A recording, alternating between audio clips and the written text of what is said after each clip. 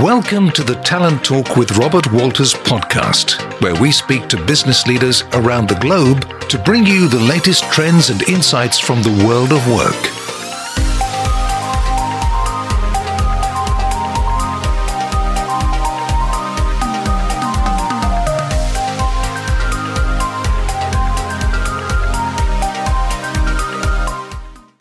Bienvenidos a esta edición de Talent Leadership Podcast de Robert Walters, donde conversamos con CEOs de la región para conocer más a la persona detrás del rol, conocer sus retos, ambiciones y perspectivas sobre el CEO del futuro. Hoy nos acompaña José Román, CEO de Nissan. José Román es el actual presidente y director general de Nissan Mexicana y Nibu, empresa que ha mantenido por más de 12 años su liderazgo en ventas dentro del sector automotriz. Román cuenta con más de 20 años de experiencia en la industria automotriz. Se unió a Nissan en 2012 como vicepresidente regional de ventas de Nissan Mexicana. Después de haber desempeñado roles de alta responsabilidad en Latinoamérica, Román fue nombrado como el líder global de Datsun en 2017, donde se desempeñaba en el puesto de Corporate Vice President Global Datsun Business Unit. Como el líder global de Datsun, Román lideraba el equipo mundial en Japón y los equipos en mercados de todo el mundo donde se ha introducido Datsun, incluidos India, Indonesia, Rusia y Sudáfrica. Fue responsable del crecimiento de la marca, incluido el desarrollo, fabricación y comercialización de vehículos. En su cargo anterior, Román dirigió las operaciones de ventas y mercadotecnia y supervisó todas las operaciones comerciales de Nissan Latinoamérica. Román cuenta con una vasta experiencia en la industria automotriz y en su tiempo libre disfruta de la fotografía, el golf y pasar tiempo con su familia. José, pues bienvenido a este podcast. Me encanta tenerte. Creo que eres de las personas que vengo siguiendo desde hace un tiempo de la industria automotriz y creo que eres uno de esos líderes que vale la pena entender detrás de ese rol de líder, detrás de ese rol de CEO. ¿Cómo estás? Muchas gracias, Alejandro, por tu amable introducción. Para mí un privilegio estar contigo y pues encantadísimo de estar en esta entrevista, compartir contigo, con tu audiencia, pues de lo poco que les pueda entregar. Y pues nuevamente te digo, para mí es un privilegio.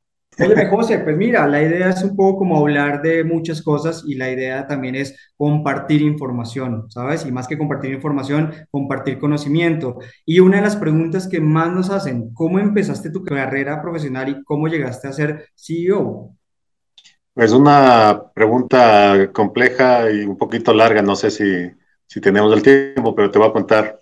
Yo soy ingeniero civil y eso es muy extraño porque dirás que hace un ingeniero civil que construye edificios o proyectos en el mundo de los coches, de los autos. Y pues básicamente hace más o menos 30 años, pues una reclutadora, un headhunter, me visitó, me dijo, ¿sabes qué? Es interesante lo que tú haces, pero ¿qué tal si te cambias de industria y te ofrecemos de esto? Y pues yo les dije, pues yo de coches, la verdad, sí me gustan, pero no sé tanto. Y pues al final me dijeron, no te preocupes, aquí te entrenamos, lo importante es el perfil que tú tienes y que es un perfil, yo diría, bastante gerencial, porque a mí lo que me gusta es el manejo de proyectos y pues creo que hice un cambio muy acertado en mi carrera y pasé de hacer proyectos de edificios, de casas al mundo automotriz. Y en el mundo automotriz inicié desde muy abajo, he pues, pasado casi por todas las áreas del negocio, casi por todo, exportaciones, ventas, postventa, etcétera, y he tenido la oportunidad de trabajar en Ecuador, que yo soy ecuatoriano. Trabajé 6 años en Colombia, 3 años en Brasil, 1 año en Venezuela, luego fui a México 6 años, luego en Japón 3 años, y ahora en México, mi segunda etapa, ya como CEO de Nissan Mexicana, 3 años ya. Entonces, me conozco el negocio automotriz de mucho, yo diría, soy un especialista en esto. Disfruto muchísimo lo que hago y he tenido la oportunidad de manejar toda América. Ahora manejo México más 34 países de Latinoamérica y tuve la oportunidad de, cuando estuve en Japón, de manejar Datsun, pero lo bonito que eran 13 países, pero de esos 13 países había países muy complejos y muy interesantes como como India, Indonesia, Sudáfrica, Rusia, que eran mercados bastante interesantes y difíciles de manejar y muy, muy diferentes a lo que estamos acostumbrados acá en Latinoamérica, que era mi expertise casi total. Entonces, he tenido una carrera, yo te diría, privilegiada, mucho aprendizaje, muchas etapas en las que he pasado como ejecutivo y creo que ha sido una escuela permanente la que he tenido en mi carrera, ¿no? Entonces he ido caminando poco a poco y pues disfrutando mucho el camino que he tenido. Pues muy interesante, se podría decir que un trotamundos, ¿no? De un lado para otro, me imagino que con la familia también de un día para otro, moverse para otro país, otra cultura, Sí, lo cual es muy y ese interesante. es un excelente punto porque cuando tú decides ser expatriado, como en mi caso, tú tomas esa decisión, pero es como a ciegas, ¿no? Porque en mi caso yo tomé mi primera asignación que fue ir a Colombia y en teoría yo salí por 3 años y luego regresaba a la operación en Ecuador y pues iba a volver a compartir mi conocimiento aprendiendo en un mercado como Colombia, que era más grande que Ecuador, más competido, más duro, etcétera. Pero al final ya te das cuenta que eso fue hace 20 años. Yo salí de Ecuador con mi familia hace 20 años y creo que es muy interesante lo que ha pasado porque siempre le digo a las personas que deciden irse por una carrera de expatriado, que piensen bien, porque no es para todo el mundo, pero es una carrera muy bonita. Pero creo que el trabajo para el expatriado es muy parecido, sobre todo en multinacional, en cualquier país donde estés en Japón, en México o en Colombia, es parecido, la oficina es igual, pero siempre es importante que la pareja, tu esposa, tu esposo, esté muy alineado con esto, porque son movimientos muy fuertes para la familia. En mi caso, he tenido, yo diría, la suerte, el privilegio de que mi esposa me ha acompañado y pues de cierta manera con mis hijos hemos ya tenido esta experiencia de 20 años fuera del país y de mi tierra y nos ha ido increíble. La educación que los hijos tienen cuando viajan de esta manera es muy buena. Son ciudadanos mundiales, digamos, tienen una mente muy abierta y obviamente están adquiriendo conocimientos, no solamente técnicos en sus universidades ahora, sino también se manejan en diferentes culturas, ¿no? Y ahora es tan importante como ya dejamos de ser ciudadanos de un solo país y ahora ya hay que tener un conocimiento más amplio de otras culturas y pues muy, muy interesante lo que, Ciudadanos del lo que mundo, se dice por aprende. ahí. Entonces, eso es lo que te digo, el tema del expatriado es muy bueno, pero es una decisión que no es para todo el mundo porque requiere, o sea, tiene cosas muy buenas, muy positivas, desarrollo de personal, etcétera, pero también tiene unos precios o un precio interesante o duro que es el tema familiar, ¿no? Porque te desconectas de cierta manera con tu familia cercana en tu país, ¿no? Y sabes cuándo sales, pero no sabes si regresas, ¿no? Yo creo que, José, eso es como tu equipo directivo, ¿no? Tu familia es tu equipo y al final todos van exactamente detrás de esto. Y dentro de todos estos cambios que han tenido, ¿hay algo que tú hubieras hecho diferente de pronto antes en tu carrera profesional? Sí, sí, claro, muchas cosas. Probablemente yo creo que mi carrera inicial de ingeniería civil me dio muchas bases, mucho manejo numérico, mucha lógica. Creo que eso es bueno tener una carrera base, pero creo que inicialmente también hubiese sido bueno para mí ir por una carrera tipo, o tener más especialidad en el tema financiero, en el tema de legal inclusive. Yo creo que hace falta mucho el tema de legal a nivel ejecutivo, hay que conocer bastante estos temas. Entonces, ya luego los he aprendido, pero los he aprendido a fuerza, ¿no? Claro. Pero hubiese sido tal vez muy bueno iniciar un poco antes o tener una carrera adicional a la que tengo, aunque tengo un par de estudios en posgrados, etcétera. Pero creo que hubiese estudiado un poco antes esas dos especialidades tal vez. Claro, claro, ser un poco más integral que lo que nos pide hoy en día. Y para ti, ¿qué habilidades son claves en los CEOs de hoy y del futuro? Porque con todo el tema de pandemia y demás ha cambiado un poco como el perfil, y ha cambiado un poco como hacia dónde van la gestión y demás. ¿Cuál crees tú que son esas habilidades clave? Yo creo que el CEO dejó de ser una persona exclusivamente técnica y experta en el ramo. Obviamente eso es un given, tienes que tener un conocimiento de lo que estás haciendo en el negocio, obviamente. Pero ahora es ese liderazgo duro de los 80, de los 90, ya está pasado de moda. Yo creo que el líder tiene que ser el visionario, el que elabora la estrategia para el mediano, largo plazo. Hay que tener esa visión y esa habilidad para eso. Y también, obviamente, formar equipos. Suena fácil, pero es muy, muy difícil formar equipos competitivos y que estén cohesionados.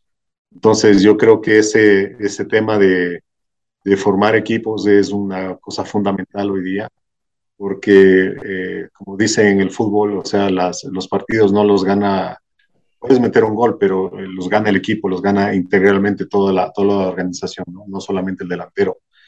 Y obviamente te vuelves de cierta manera un motivador, que eso también es parte importante. Entonces, creo que esa parte que no se enseña en la facultad es muy importante y eso se va aprendiendo con la experiencia, con el tiempo. Óyeme, y en estos días locos, que la gente está súper, súper enredada, ¿cómo organizas tú tu día? Soy bastante organizado. Como te dije, mi agenda es compleja, la tengo casi lista, casi con 3 meses de anticipación. La reviso 15 días antes Ok. la reviso 7 días antes, entonces voy manejando esto. Entonces sí hay que estar muy organizado, sobre todo con el tema de viajes, de tantos eventos, etcétera, y hay temas de última hora que siempre van apareciendo. Pero yo te diría que todo es proceso, o sea, si estás con un proceso hecho y vas revisando tu agenda, puedes tener mucho éxito, pero la clave es estar organizado, ¿no? Eso a mí me funciona al menos. No, no, no, créeme que es el común denominador, porque cuando hablamos con los CEOs también, algunos nos han dicho como, tomo una hora el domingo para revisar qué realmente debo estar, qué realmente no debo estar, qué debo delegar y demás. Ahora, en temas, hablabas que has tenido otros estudios adicionales, pero en el día a día, ¿cómo te mantienes actualizado? Eh, pues el negocio automotriz en general es muy, muy dinámico y en la posición que yo estoy, tengo la suerte de trabajar con mucho ejecutivo de diferentes industrias. Entonces, converso mucho con gente de otras industrias inclusive, que es muy importante. Me interesa estar informado no solamente del tema del negocio, sino del tema técnico, político, económico, no solamente del país, sino de la región y de los mercados donde yo trabajo. Creo que eso es importante. Hay mucha cultura en Nissan sobre la empresa y sobre el tema del benchmarking.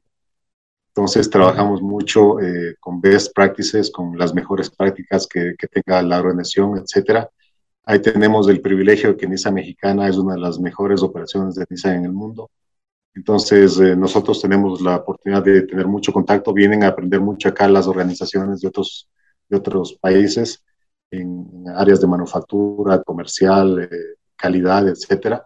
Entonces, tenemos esa fortaleza, esa suerte. Pues te digo, creo que si no estás comunicado, si no estás actualizándote permanentemente, pues estás perdido porque el mundo va cambiando muy rápido, hay tendencias muy interesantes que van cambiando. Hoy día estamos un tema importante de cambio de modelo de negocio o de producto, básicamente, porque el tema automotriz se está moviendo hacia la electrificación, hacia el tema Ujú. autónomo, y está muy interesante eso. Entonces debes estar muy, muy atento a lo que está sucediendo en mi entorno. Bueno, felicitaciones por eso. Me parece chévere que puedan tener como ese poder de enseñarle también a otras compañías y a otros países lo que están haciendo bien.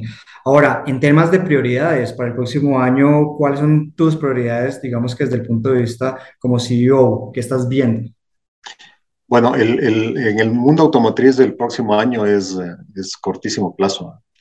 Los proyectos que nosotros hacemos, un coche, un auto, se planea casi desde que sale de la idea del diseñador hasta que está en el distribuidor, en el dealer, pasan 4 o 5 años, ¿no?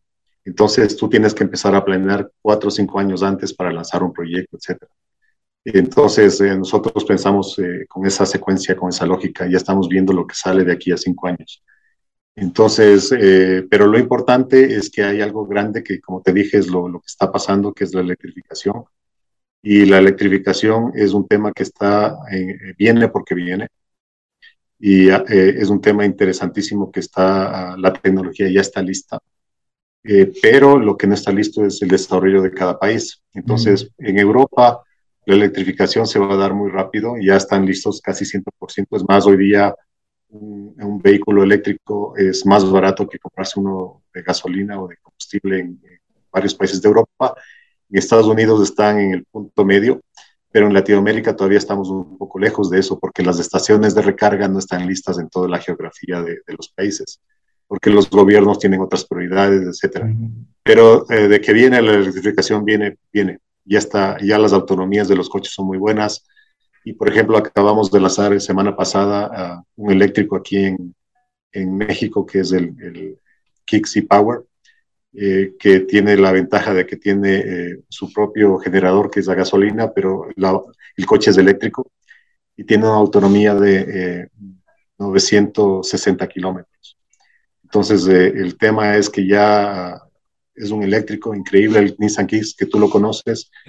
Pues ya llevamos 2 semanas y está vendido absolutamente todo y pues estamos muy contentos porque ya iniciamos, yo diría, por primera vez la electrificación en un país grande como México, con productos para la clase media. Ya no es el eléctrico inalcanzable que solo pocos pueden comprarlo. Ahora ya tenemos eléctricos no sé, hablando en pesos, en 600,000 pesos mexicanos, $30,000, $25,000. Entonces está increíble lo que está pasando porque ya la electrificación está llegando al público normal, real, clase media, ¿no? Se democratiza un poco también el tema, ¿no? Que es Exactamente. como a lo que se va. Y bueno, ya entran unas preguntas un poco más enfocadas hacia, por ejemplo, ¿qué CEO tú admiras de todo lo que hay en el mercado? O, Pues hay muchos, pero te diría que hay gente muy potente, muy grande. Te va a decir, he conocido muchos en mi carrera y trayectoria. Y yo te diría que uno de los que más me ha impresionado es Uchida-san, el CEO de Nissan. Es una persona extremadamente capaz, pero extremadamente sencilla. Y eso me ha llamado la atención muchísimo porque es muy empático y él está transformando la empresa y eso me da mucho gusto y tengo una cercanía fuerte con él, lo conozco en la parte personal y me parece una persona realmente muy interesante y muy potente, aunque con un estilo japonés bastante más reservado, ¿no? Que el estilo depende de cada persona, ¿no? Pero me llama mucho la atención su liderazgo y pues me encanta cómo está manejando el negocio y me parece una persona muy coherente. Y pues como una persona con la que puedes hablar del negocio, como puedes hablar de música y no tienes ningún problema de tomarte un café en cualquier momento y puedes sentar con cualquier empleado de la empresa, ¿no? Me parece bien interesante esto.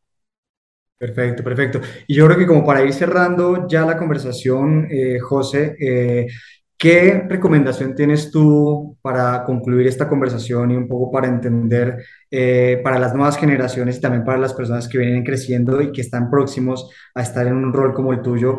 ¿Qué recomendación o qué conclusión tendrías? Pues casualmente tengo una charla de más o menos son 20 tips que doy a las personas que quieren manejar equipos y quieren desarrollarse con el tema, pero yo te diría que una de las cosas más importantes que debes tener es el manejo de equipos, desarrollar personas. El tema técnico nuevamente es un given, eso está ya dado y eso se entiende que ya lo tienes, tu posgrado ya lo tienes, se entiende que eres bueno, que conoces, etcétera.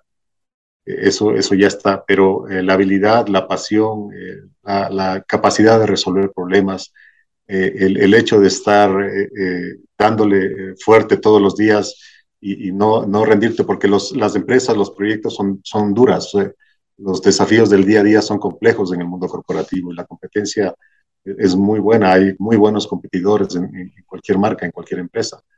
Entonces, creo que esa habilidad de estar todo el tiempo con la frente arriba, peleando el centímetro adicional. Eso creo que es una cosa que hay que escoger.